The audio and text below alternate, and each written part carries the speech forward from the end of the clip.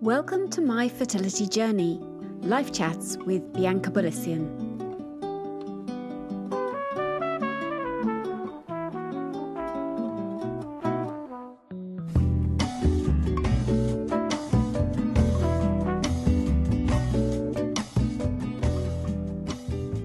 Hello everyone, and welcome to the show. As I always say, if you're a regular, thanks for coming back. It means the world to me.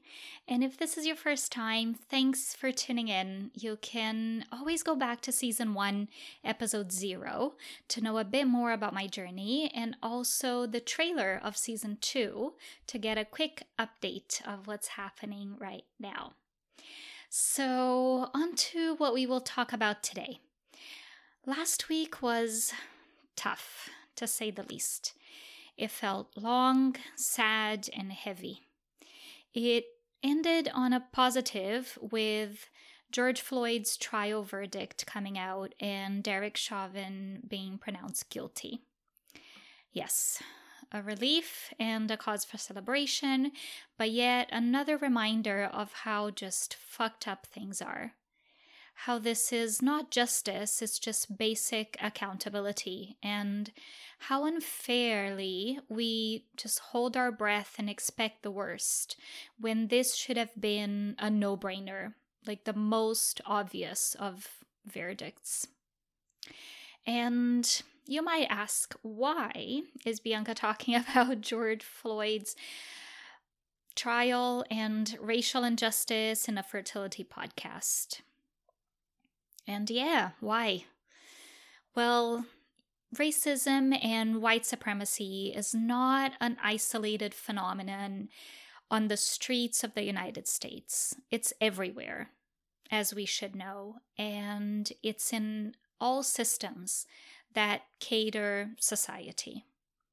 It's not something I was particularly aware of, nor am I very knowledgeable about it now, but it doesn't take much just scrolling or hashtag searching to find articles and posts on racial disparities in the medical system that then unavoidably trickle into the infertility world. A few words to consider when we're reflecting on the privilege of fertility treatments: representation, affordability, accessibility, gaslighting, racism, discrimination. So yeah, last week felt heavy, and I was constantly checking in with my BIPOC friends to see if they were all right, as all right as one can be. And then came Tuesday, and I had a few choices. I could just whip up and edit an episode like the one that will come up next week with a guest. I could read the post that I had chosen and reflect on it, disregarding completely all that I was feeling internally. And I could write something like what I've been talking about now and be true to myself and what I want this show to be. That's what I chose. Yet, I just couldn't get myself to sit in front of the mic and record it. So I chose to give myself the time and the space, also respecting the time and space of those that were healing from almost a year of anxious breath holding since George Floyd's death. And I skipped a week, something I had promised I wouldn't do. But here we are, the world's still spinning, and no one can tell the difference. So I guess it's all to say that we all have our own rhythm and pace, and we have to give ourselves a bit of grace when we don't feel like doing something, or we don't feel like what we thought we were supposed to do serves us, right? It's okay to change your mind and change your plans. So yes, we do need to be aware of the racial injustices that we have in the infertility community as well, and raise voices that are different from ours, and share posts that look different than ours, and create diversity and inclusion for everyone. So hopefully at some point we'll all have the privilege to choose what fertility treatments we want and when we want them. And today I'm going to be reading one of my posts that was written in December 2015. And it's about the appointment where I found out that I couldn't conceive naturally. Here we go. It's called When My World Came Crumbling Down.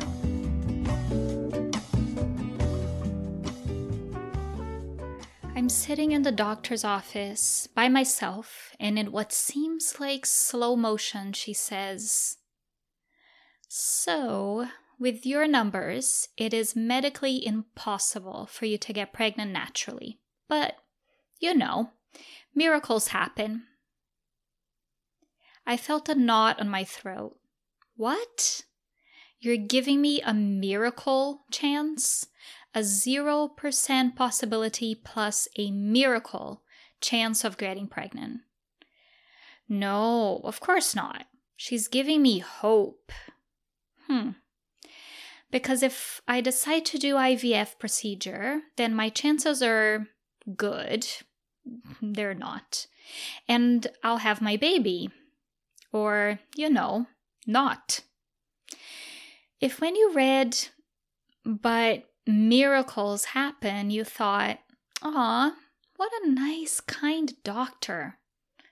No, it was delivered with the utmost untrust that a miracle could ever happen, and in a very matter-of-fact way, not the motherly, caring way that you instinctively heard. "I know, I've been through it," she says, in a way that was not at all empathetic or acknowledging the shock and disbelief that I was battling with. It was the most painful thing I've ever had to hear.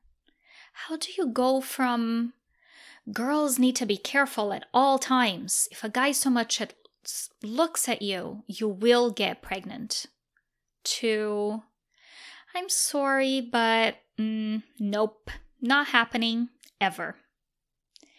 It was a slap in the face, but it was also a raw realization that I was not as healthy as I looked or felt. I've always been small, slim, and no big health issues. I was raised with homeopathic medicine. I didn't take rounds and rounds of antibiotics. I grew up on lots of veggies and salads. That all means that maybe I have a good immune system, but somewhere along the road something must have gone wrong and my reproductive system was not functioning as it should. As a woman, you can only imagine how that feels. Being scared your whole life that you might accidentally get pregnant, and then when you're finally ready, it doesn't happen. The one thing we know, or we're taught to believe, as animals, we are born to breed. As humans, we go through life looking for success and society's approval. The woman raises the family, the man provides. Well, not for us. I can't raise a family, my body refuses to breed. My husband is denied his instinct to provide for it. The pain was unbelievable, almost unbearable at times, like I was broken, my heart shattered in a million pieces. My body failed me. Since that dreadful day at the doctor's office, I've come a long way. It was like light was shedded in a part of my life that I couldn't previously see. The feeling of failure, disempowerment, vulnerability, distrust in my own body. I now have access to those feelings, and I feel grateful for the chance to work on all of that. I now know that suffering can bring wisdom and purpose. The pain that immobilizes you is the same pain that creates the need to overcome. The famous kick in the butt. And if you allow it space, it will help show you a path. My actions today are little efforts to be happy. I believe finding joy amongst the chaos and grief will open doors for that miracle. The miracle that sounded cold and unreachable at my doctor's lips now feels like a world of possibilities in my heart.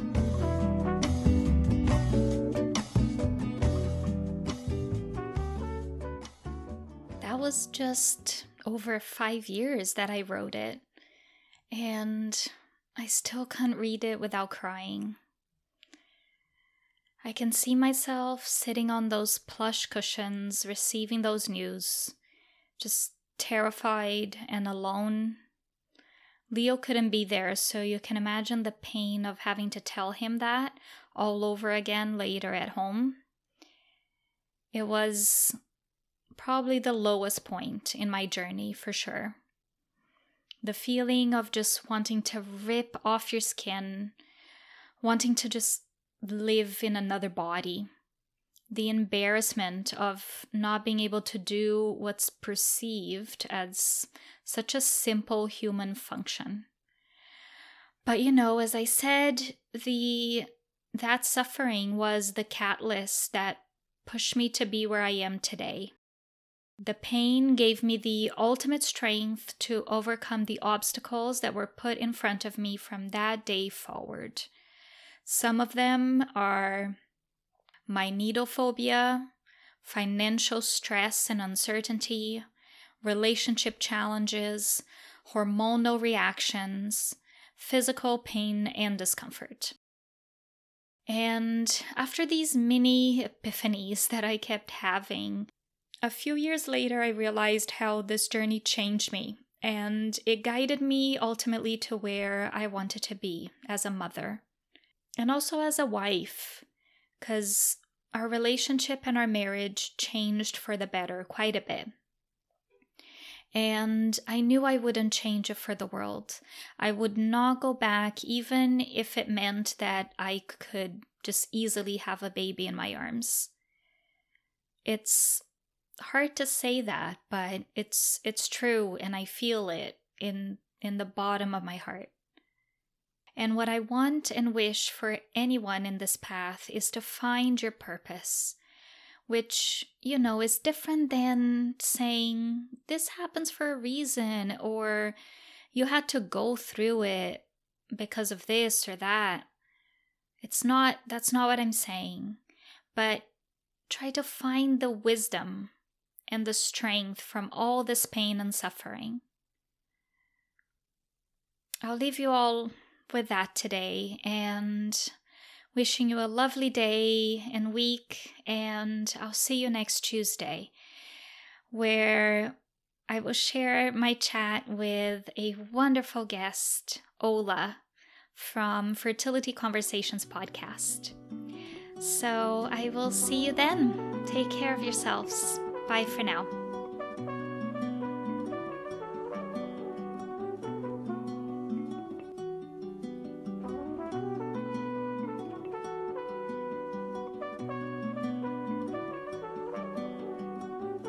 This podcast wouldn't be up and running if it wasn't for the help of a few very special people. You can find my special thanks to them all at myfertilityjourney.ca. And if you want to keep in touch, find me on Instagram on @myfertilityjourney.ca. Don't forget to subscribe wherever you get your podcast, leave a review to support the show, and share it with anyone you think might benefit from it. Love you all, and I'll see you soon.